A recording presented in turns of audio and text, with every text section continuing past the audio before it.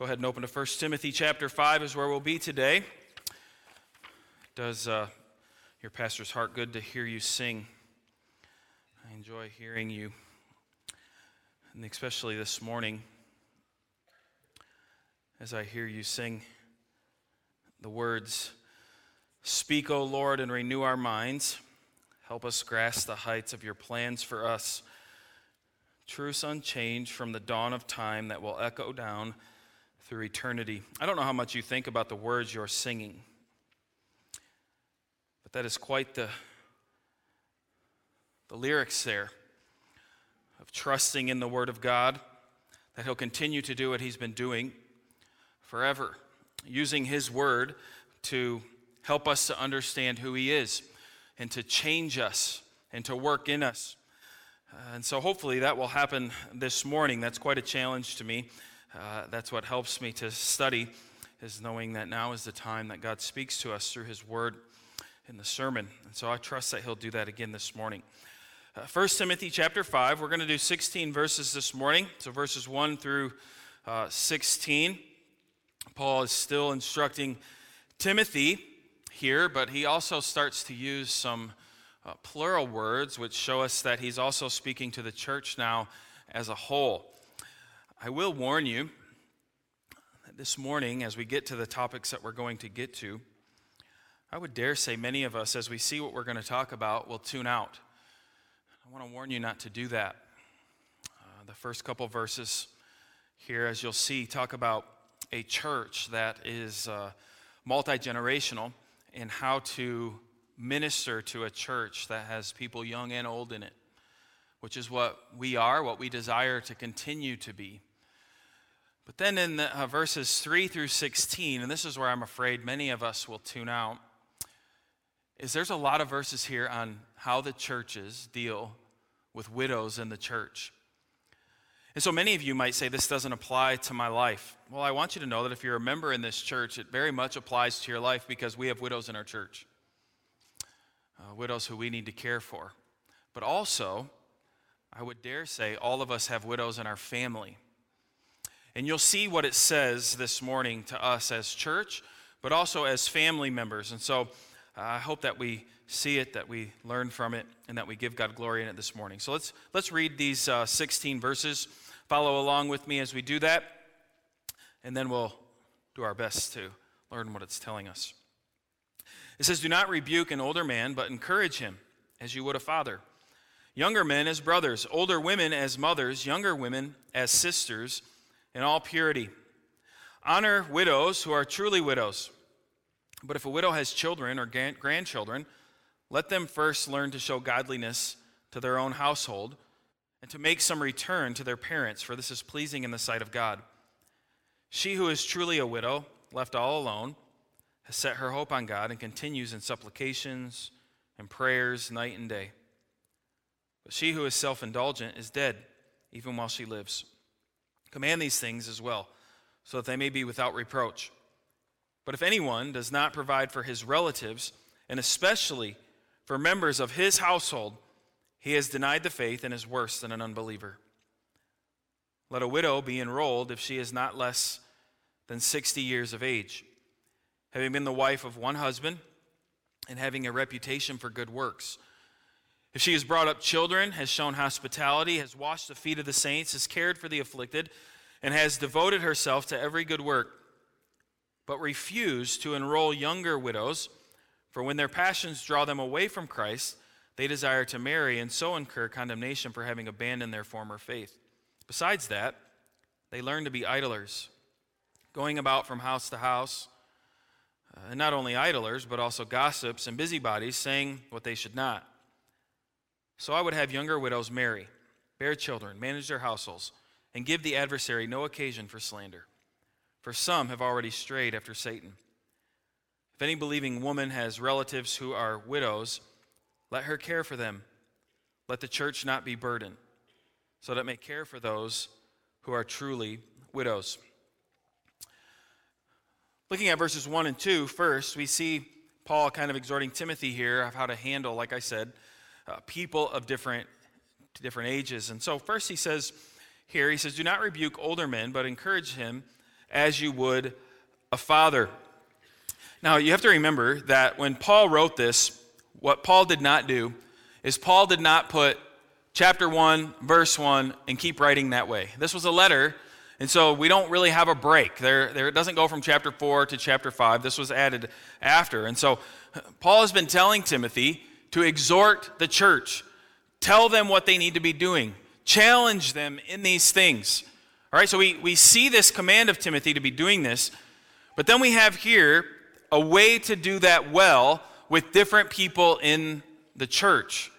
Not everybody's going to be treated the exact same way. Not everybody's going to be handled the exact same way. You probably understand that in your own life. There's certain people you talk to certain ways, others you talk to different. Some you can joke with, some you would never dare to joke with. Right? There's just different ways that we handle people. And so Paul is telling Timothy here to do that. And he first starts with older men. You remember the big thing that was against Timothy in this church, if you recall, was his age. They said there were people saying he was too young, and we talked about that last week. And so Paul tells Timothy here to treat the older men as fathers. He's not saying don't correct them. They still need to be corrected at times and taught the Bible and Scripture and what it says. Yet he is warning Timothy here, saying, do this, though, with gentleness and do this with great respect and care. And he says the way that you should view the older men in your church is you view them as fathers. And this is a big deal because he's telling Timothy basically, you need to view all the older men in the church as if they have loved you and cared for you your whole life. I don't know your relationship with your father, but Paul's assuming a good relationship, right? And he's saying view them as a good father to you and love them and care for them in that way. And so treat them with great respect. Still tell them what they need to hear, but do it well. Some of you maybe are at this stage in your life where things are starting to transition with your family, where your parents are ones that you always went to, you looked for them for strength, but now they don't seem to have that strength anymore. And you're the one who has to have strength. And you're the one who's having to go to your dad and say, Dad, you can't mow the grass anymore. And your dad looks at you like, what? Be quiet. You're like, no, Dad, you can't mow the grass anymore. Well, you got to do that in a loving way, don't you? At least you should. You wouldn't say, Dad, you're such a moron. Come on. You don't treat them that way.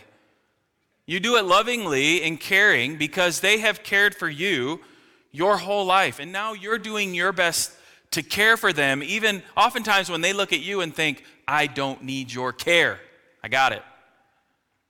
But you're saying, oh, no, you don't. And so you got to do it with great respect. And that's what Paul is telling Timothy here, is handle the older men in the church in this way. Love them and care for them and have respect for them. Now he says something different, though, about the young men. He says younger men, treat them as brothers. Now I don't know if you have siblings, I don't know if you have brothers, but I want you to think about how you treat your brothers. It's much different than how you treat your dad, right? It's no problem to look at your brother and say, you are a moron, what are you doing? That's what brothers do. And so it is easier in the life of the church to be able to do that. To look at those who are younger in the church, and you still love them and you still care for them, but you can treat them a little bit differently. You can look at them and you can say, what are you doing? Come on, let's go, get going. Let's go and tackle this thing together, whatever it might be. But you are going to treat them a little differently. Paul continues on then with older women. He says, treat the older women as mothers. Now for Timothy, this had to just be something that really sticks out because we know that in other passages, Timothy's mother and his grandmother were vital in his life. They raised him and loved him and taught him the ways of the Lord. And so he loved and cared for his mother greatly. And so when he hears Paul telling him this, to care for them as you would your mother, Timothy would instantly know what this means. Again, respect, care, and concern. Still dealing with error when it needs to be, but doing it in a way that is very loving, very gracious. And then Paul has some words for Timothy, which is interesting. He says younger women as sisters again, but he adds something there at the end. It doesn't just say, because with younger men, it was younger men as brothers, and then he moves on. But with younger women, he says younger women as sisters in all purity. And it's interesting that Paul would put this here, because we see the importance to which Paul wants Timothy to make sure that he's treating the younger women in the right way, but he's also addressing this idea of purity between him, Timothy, a man, in her, the young woman within the church of whom he might be dealing with. Paul knows that sexual sin is always creeping around the corner, and he wants Timothy to be very careful with this. So he's saying, Timothy, I need you to love them as sisters, but to remember that sin is always seeking. Maybe not in your heart, but it could be in her heart. Maybe not in her heart, but it might creep in your heart. And so be careful with that and watch that and care for them as if they are your sister. Well, then Paul seems to take a jump, doesn't he? When he get to verse 3, we read verses 3 through 16, we see the church's care for the widows. And in verse 3, Paul says something here about widows that I think today would be seen as very unloving, because he says, honor widows, but he doesn't stop there. He says something that says, who are truly widows. Now, it seems like, what do you mean, Paul? Are there a lot of women in the church who have faked the death of their husband? I mean, do we have to be concerned about that? Do we have to be worried about that? Paul, what are you getting at here? Well, first I want us to notice the importance that Paul puts in this. We have almost 16 verses here of Paul instructing Timothy how to handle widows within the life of the church in this very small letter. He takes a lot of time with this. And we see that in the early life of the church, ministry to widows was very important. You can look at this on your own. But in Acts chapter 6, we've referenced this before. One of the very first problems that came up in this early church was that there were some widows who were not being attended to. They were not being cared for. And it comes to the apostles, and the apostles don't say, leave us alone. No, they deal with it. They say, we can't handle it, but let's find some people to handle this. We need to take care of these women in the life of our church. And so they handle it. And you see that God has great care for widows all throughout Scripture. And so the church needs to respond to meet this need, and Paul understands this, and he wants Timothy to know it as well. We see this still continuing today, the need for care for widows. But in caring for widows, Paul urges Timothy to use some wisdom and some caution. Right? Now, I have to preface this as we go on. What Paul isn't doing here is laying out something for us that we can take and just easily apply to the life of the church. We're not able to do that. And we'll see that as we continue on. But I also don't think that was Paul's full intention. The first thing that Paul says to Timothy in concerning of widows, it says they must be in need. He says the widows who are truly widows. And what he means in this is you have some who have needs and you have others who don't. Now, most everybody, if you go to them and ask, do you have needs? Everybody's going to say yes, of course. But I think we understand what Paul is getting at here. He's saying, church, you have to determine which widows you need to take in and care for and which widows already have care that they need. Now, you might not think much about this, but this is something that's on my mind a lot, because every single week we get numerous calls into this church of people asking for money. All the time. And it is so hard to determine who has a need and who doesn't have a need. And you want to be wise with the money. You want to handle it well. Many of you give to our church regularly through offering or online or whatever it might be. And it's our job as the leaders to make sure that money's being dealt with correctly. And the last thing I want to do is to keep getting conned week in and week out by somebody asking us for money, and we just keep handing it out. Because we know that there's people who do that. And so how do we determine what a real need is? It can be very difficult. And that's what Paul's laying out for us with our widows. Is he's saying, take the time to look into it and to see if they really need help, or are there other means by which they can be helped. And it shows the importance of using the money that the church has and using its resources wisely. And so what Paul does is he gives some reasons that maybe the church wouldn't do it. And in verses 4, verses 8, and verses 16, you can look at those. The first thing is Paul says, if the widow has family, the family needs to take care of her. The family needs to be the one to take care of her. And so we see here the call for families and the importance of the family to take care of the one who is widowed within their family. And what it specifically says, Paul mentions children and mentions grandchildren are specifically called out to this task. And we have to understand that in Scripture, it is the duty of the family to take care of the one who's been widowed. We might say, well, why is this? Well, look at verse 4. Paul says something interesting here. He says, but if a widow has children or grandchildren, let them first learn to show godliness to their own household. And notice what it says, and to make some return to their parents. Well, what is that talking about here? Well, if you're a parent, you know this, that over the years, you have cared for your children. And what I'm coming to realize and what I have learned in my life is that care doesn't seem to stop when they change their address, does it? Even though they move out of your home, you still care for them. The care might change a little bit, but it still, no doubt, involves money at times. Many of you grandparents today, it involves babysitting. And I'm guessing that doesn't come with payment at the end of it. You babysit all the time. You help your children still in all kinds of ways. And what Paul's saying here is he's saying, listen, children and grandchildren, you owe this to them. Let them find a return a little bit in their investment that they have put in you throughout their whole lifetime. They've cared for you, they've loved them, and it is now your duty to care for them. I think a fair question would be this then. Does this mean bad parents do not deserve this help from their children? Or you could word it this way. If you're a wise and prudent kid, should you start making a tally of all that your parents do so that once you return the favor, you can say, I'm out, we're even now. You're on your own, right?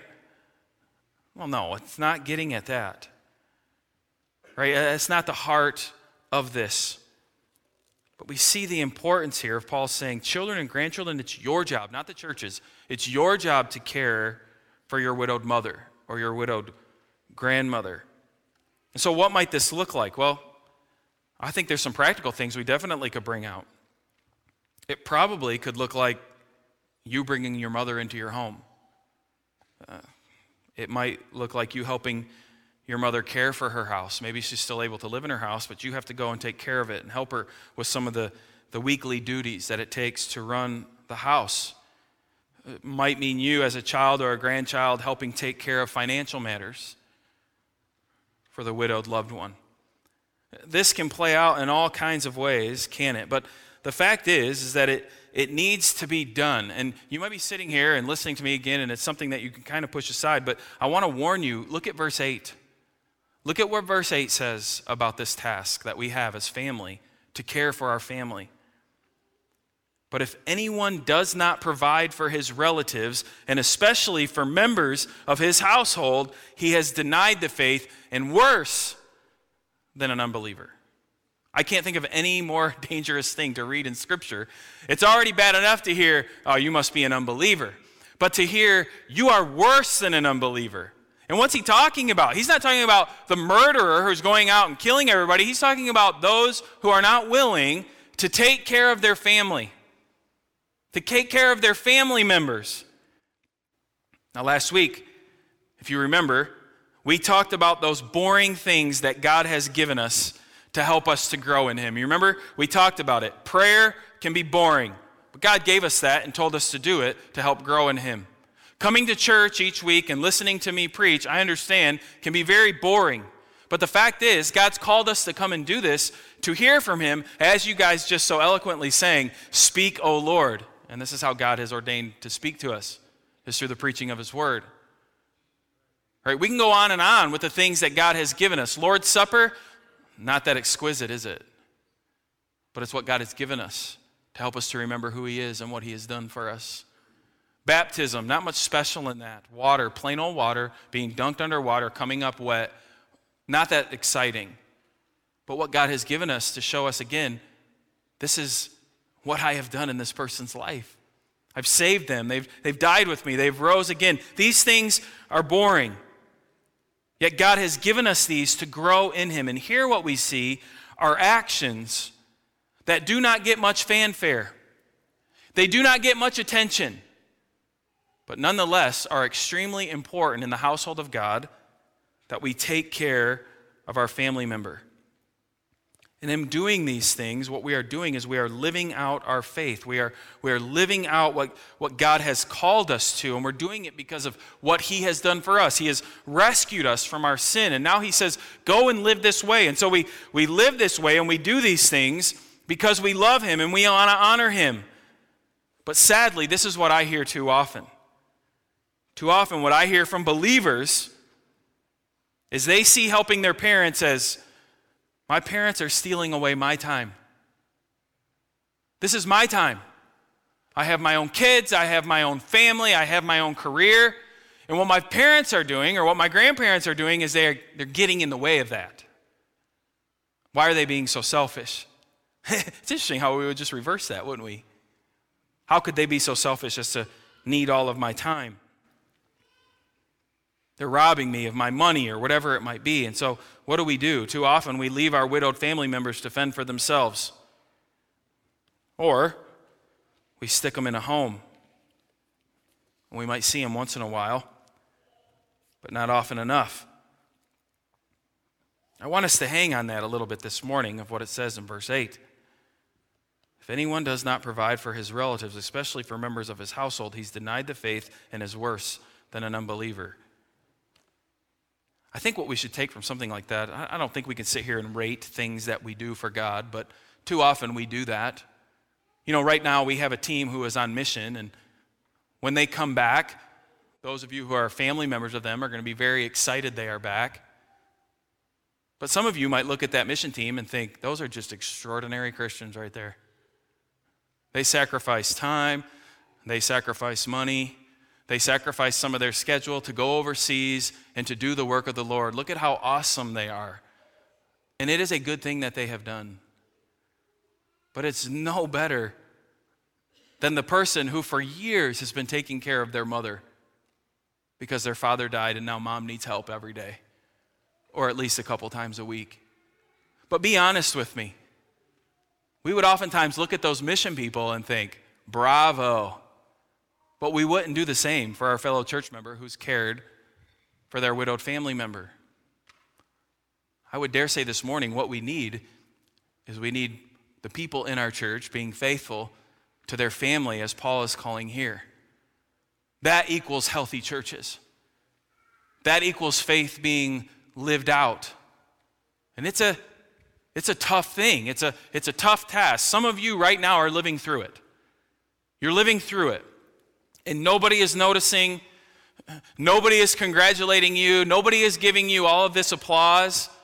But I want to encourage you this morning, because what the Word of God is saying is as you are doing that faithfully, you are living out your faith exactly how you should. Don't do it for fanfare, don't do it for applause. Do it because, first of all, God has called you to that task, and it is a great and honorable task that he has called you to. But secondly, do it because your parents loved you. Your grandparents have loved you. And now you get to love them in this way. Well, Paul goes on. He says, so number one, if they have a family, let their family take care of them. But he also says, make sure that they have proven their faith throughout the years before the church takes them on. We see this in verses 9 through 10. It says, let a widow be enrolled if she's not less than 60 years of age, having been the wife of one husband.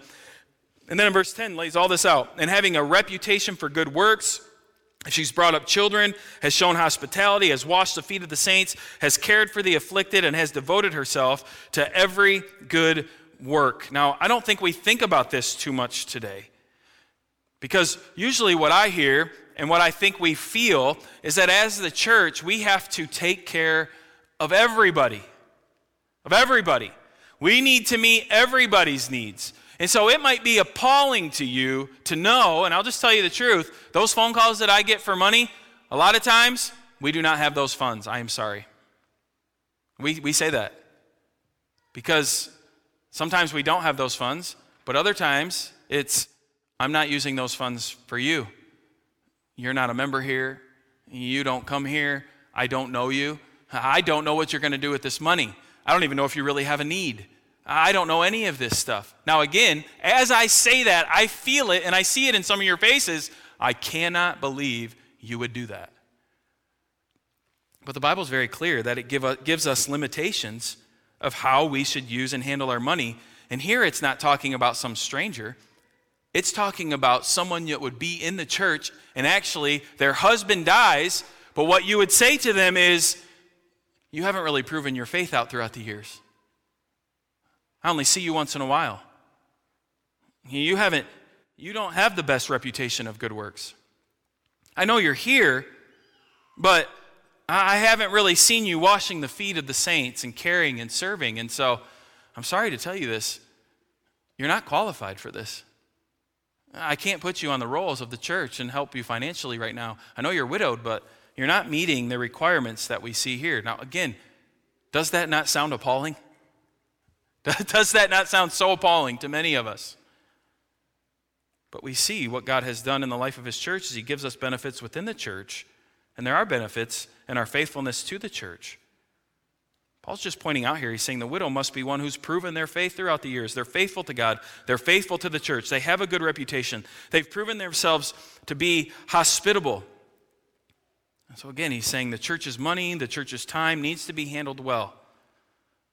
And you cannot get away from this. If you've read the Bible, if you've read Scripture, you will notice again and again how God tells his people to take care of his people. I can't get away from that. I've tried. I've talked to other pastors within our association because they get the same phone calls. Because what I've noticed is if we say no, they dial the next church. And they just keep going down the line until a church will give them money. And the question often is, what do we do? How do we say no? And I say, well, what do we see scripturally? And we try to talk about this as pastors. What does the Bible seem to say? And the Bible so often seems to say to take care of the church family, to be within the church family. Now, our minds have been so taught that what's most important are the people outside of these walls. And they're very important. We want to see them come to know the Lord. We want to share the gospel with them. We do want to help them. But I think what we miss is what God does as he brings us into the family of God is he says, I want you to see how important you guys are and this family is. I love you, and I'm going to take care of my children, and this is how. And as a church, we are called to do this. But again, there are limitations there. I don't want this to seem cold. Instead, what I want it to see is an absolute loving God who loves his children that he has adopted into his family. Think about how foolish it would be. It'd be so foolish, and you would say it would be so unloving.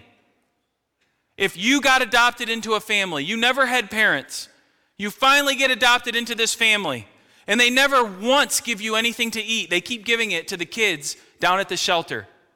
Would you think, my mom and dad are so loving? Or would you think, could you put me back in the shelter? Put me back there so I can get some food then.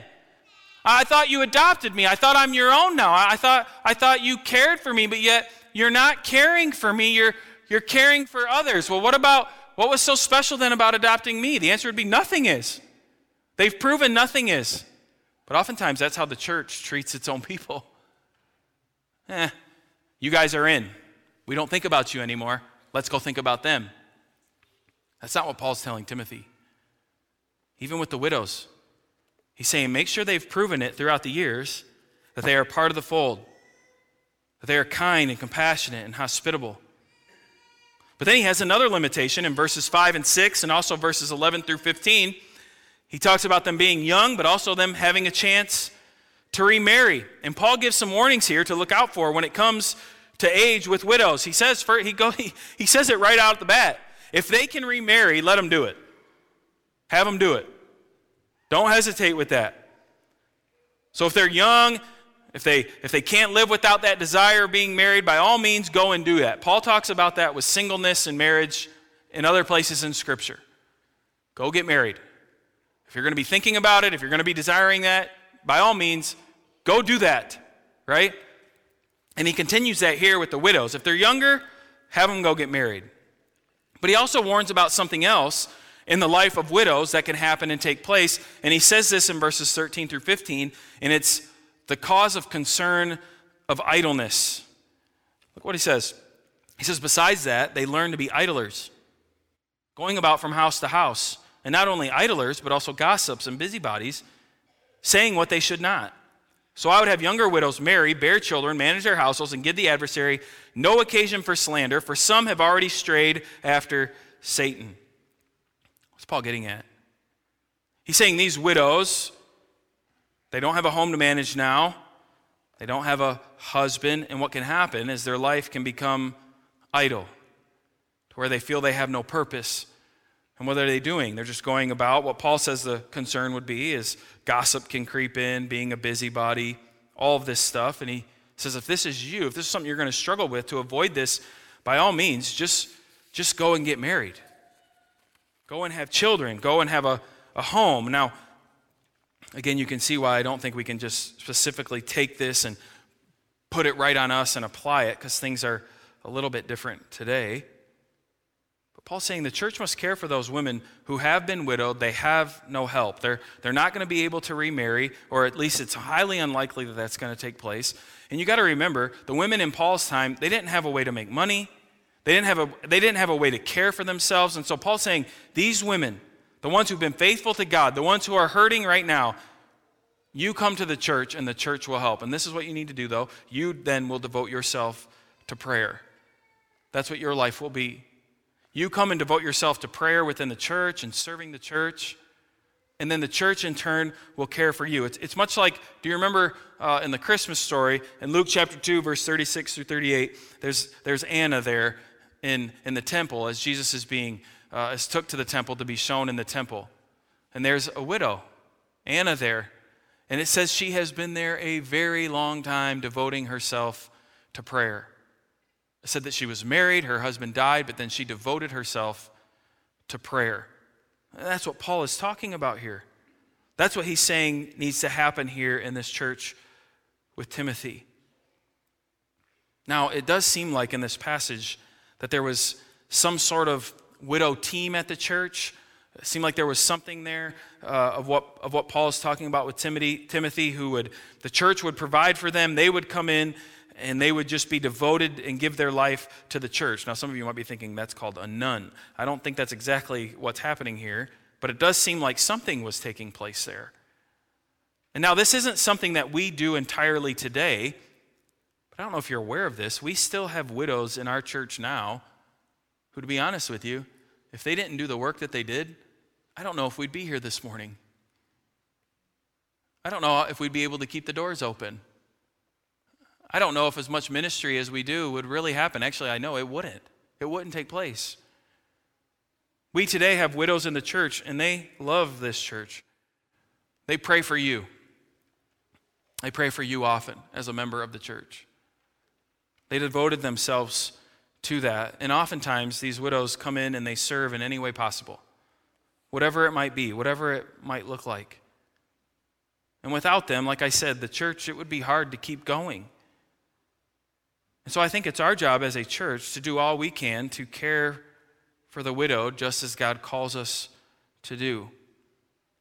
We need to do that. We need to know if there are widows within our congregation and they don't have the family to help them. They're not able to get a job and to care for themselves at this point in their life or whatever it might be. And we have to then be faithful to serve them. That's one of the reasons why we have deacons. That's what Scripture teaches us with the deacons that we've already talked about. They help care for the widows and watch over them and love on them.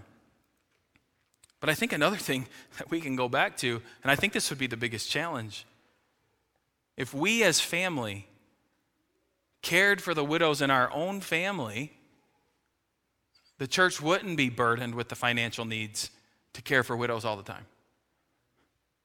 I think too often that's where we see Christians failing, is not being willing to sacrifice, moving up the corporate ladder or sacrifice vacations or whatever it might be in order to care for our family members as we should, to love on them as we should.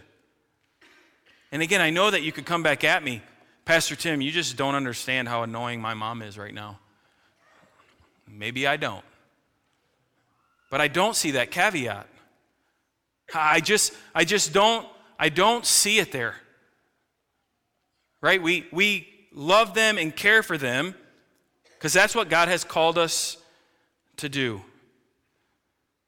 And so what do we see in this passage? What do we take away? Well, there's a lot of practical things in there for sure, but what I hope we don't miss is God's great love for his own. I don't want us to miss that. Yeah, God lays down rules here for the church, but these rules are intended for the purpose for the church to care for itself well. And we see God's love for a group of people who the world has no worth in. The people who the church are to be taking care of here, these widows, they have no worth to our society, and you know that is not me speaking out of line. They cannot work, they cannot serve, they cannot do anything. And so what good is it to have them around? And so sadly, we ship those people off. That's what we do. Our nursing homes are filled with those people.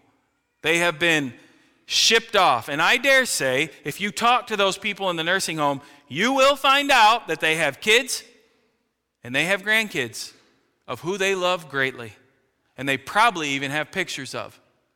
But sadly, they would say, yeah, that's my grandkid. And I'd say, oh, how old? Looks like he's like 6 years old. Oh, he's 16 now. I don't have an updated picture. That's horrible. Now, don't get me wrong. There's times that we're going to have to send our loved ones to something like that because we can't handle them medically. We can't care for them the way that they need to be cared for. We don't have that skill set. But we can still love them and show them compassion and care. And it's great to see how much God loves us that he would lay these things down for us as a church. All over in Scripture, we see God's love for the helpless. In Deuteronomy 10:18, it says, he executes justice for the fatherless and the widow, and loves the sojourner, giving him food and clothing. We see this in the story of Ruth. The horrible story of Ruth and with Naomi, and their family just dies, and they don't have anything, and you have two widows there, one old and one younger. But what do we see God do in that story in Ruth? We see God's plan being weaved all throughout that and decisions being made. Some bad decisions and some good decisions. And we have this woman in Ruth who really is worthless and not even really a part of the people of God, but she comes into the fold of the people of God. And how much do we see God's care for her? Allows her to be in the family line of David, who comes the Son of Man, Jesus.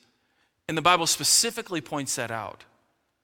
This worthless woman, Ruth, oh, by the way, has children, which is David, down the line a little bit. And then from there, the Son of God who's going to save the world. God's love for the helpless in the law, we see it in Ruth. We see it in Jesus' life, as he would so often care for the helpless. The people laying on the side of the road who can't pick their mat up and go. They don't have the possibility to do that. Jesus would stoop down with them. Or the woman who's accused of adultery and whatever it might be. And what do we see with Jesus? We see him bending down and caring for her. Not okaying their sin, but loving them and telling them, don't sin anymore. I've saved you and forgiven you of your sin. Jesus' life was a great example of loving the helpless. And then again later in the New Testament in James 1:27, it says, religion that is pure and undefiled before God the Father is this, to visit orphans and widows in their affliction and to keep oneself unstained from the world. As the church, we have the privilege of God seeing us in our helpless state, sinners lost with no hope. But yet God pours his grace out in our life, and he saves us. And in doing so, he shows us and reveals to us his loving kindness. And then in another great act of kindness, he doesn't just push us aside and say, okay, I did this for you, now kind of leave me alone. No, he puts us into his family. We're a part of the kingdom of God. And then he allows us to actually go and serve and to help the helpless, to be the hands and feet of Christ. He allows you and I to do that. And in so doing, we have the privilege of demonstrating to a lost world this is how much God loves his own. By loving your family, by caring for the orphans and for the widowed. I don't know if you get this sense, but this is something that I can get stuck on. If you remember in Ephesians, we talked about, I think it was Ephesians, there was the grace side, and then as we got to chapter 4, I'm like, for you doers now, this is the do side, and a lot of you guys are doers, and that's how I like to be. I'm a doer, and I can get stuck on that stuff. One of the things that Amanda and I got into, and we still kind of are, is the foster care system. I've never been so angry at church people than when I was in the foster care system. Because as I learn statistics and stuff, it becomes very evident that all we really need are like 100 Christians, and guess what? No more orphans in Monroe County. That's all we need, is 100 Christians to step up and do it, and we wouldn't have that problem. Now, I say I can get on my hobby horse is because it's not right for me to do that. It's something that God has called me and my family to, and that's good, but there's ministries that you need to be involved in as well. But here this morning, I can get on my hobby horse and look at all of you, just about. Now, some of you might be able to get out of this, but I can look at almost all of you and say this with certainty. You need to take care of your family. You need to love them. You need to care for them. And this is one of the greatest acts of the work of God you can do. You say, Pastor Tim, I just don't know what my calling is. Care for your family. I don't need you to go to Bosnia. I don't need you to go to Russia. I don't need you to go to Africa. I don't need you to go and do any of these things to be a faithful Christian. Now, some of you may be called to do that, and that is great, and we want to help you with that. But I can tell you this, all of you this morning are called to love your family. No doubt. You don't have to go home and pray about it. You don't have to come to a counseling session with me about it. I can tell you right now, you must love your family and love them well, because in so doing, you demonstrate to the world the love of God. You see, I have the privilege right now of counseling a couple couples they're going to be getting married. And that's one of the things that you tell them in marriage counseling. You know, they want to come to you and they're like, some of them think you're going to fix everything. You're like, you haven't even started. You haven't even broke it yet. You're going to soon, but I can't tell you what to fix. I can't do any of that for you. There's no words that I can give you to prepare you for marriage so that it's just going to be smooth sailing from here on out. It's not going to work. But I have one thing that I can always show them. Say, if you're coming together as husband and wife in holy matrimony under God as two believers, know this. Your marriage demonstrates to the world the gospel. You can either take that seriously or you cannot take that seriously. Husband, the way you love your wife should show the world how much Christ loved the church. Can you do that? Wives, you are to love your husband as much as the church loves Jesus. Can you do that well? Go do that. In so doing, you share the gospel with the world by demonstrating the love that God has for us. We see that in marriage. But I think what Paul lays out for us here is we also see this in how we handle our family and care for our family. I know for me, this is not an easy task. And I'm sure for you, it isn't either. We all have busy schedules. We all have things that we need to get done. We probably all have many family members who could use help. And so I have no doubt in my mind that many of you might be trying, but as I say this, it just as guilt is racking up because you feel, I can do more, I can do more, I can do more. Well, let me help you this morning. Remember this. God loves you, even in the midst of you not doing the best job or in doing the best job. Of course we can get better. Of course we should strive to do better. But we should all walk out of this room in a little bit fully rested in the work of Christ that he's accomplished for us and saved us. You know, this morning you might say, I'm not doing that too well. I would encourage you to go to the Father and to pray and to seek forgiveness and to ask him for strength to do better in that. But I hope that you'll remember that as you seek forgiveness from the Father, guess what? It's there. Forgiveness is there. Forgiveness is granted because he's so good and he's so kind to us. So I don't want you to walk out of here feeling all guilty and all heavy laden. Of course, like I said, I'm a do better guy. I'm horrible at that. Dad, what should I do? Better. You should do better.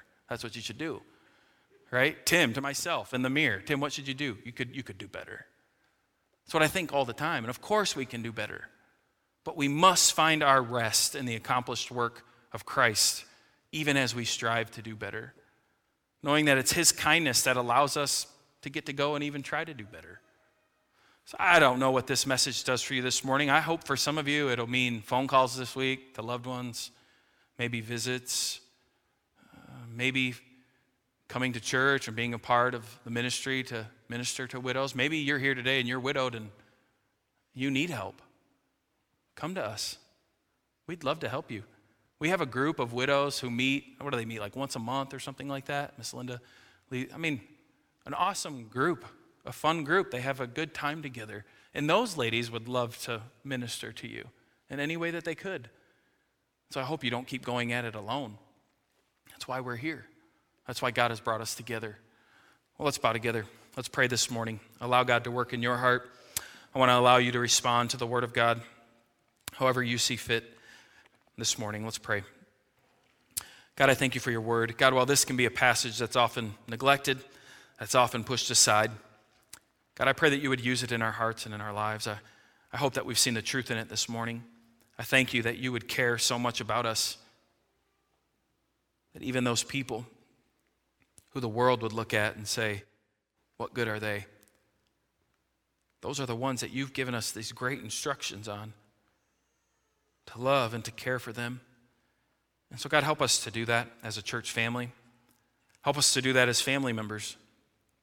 Help us to love our family well. God, I'm always so thankful to hear many times in the life of our church of people doing just that, caring for their parents, caring for their grandparents, at times caring for siblings, whatever it might be, aunts or uncles. God, because they know that that's what we do as Christians, and it's a privilege to be able to love on our family. And so, God, we want to do that well. We want to be light in this world, and so help us to be faithful to that. God, I just ask that you would work in our hearts through your word this morning. I don't know what that means. I don't know what that's going to look like in each person's life, but I do trust that you will use your word because you tell us that you do. So, God, this morning as we respond to you, help us to do that well. As we sing this last song to you, help us to honor you in our singing, we ask in Jesus' name. Amen.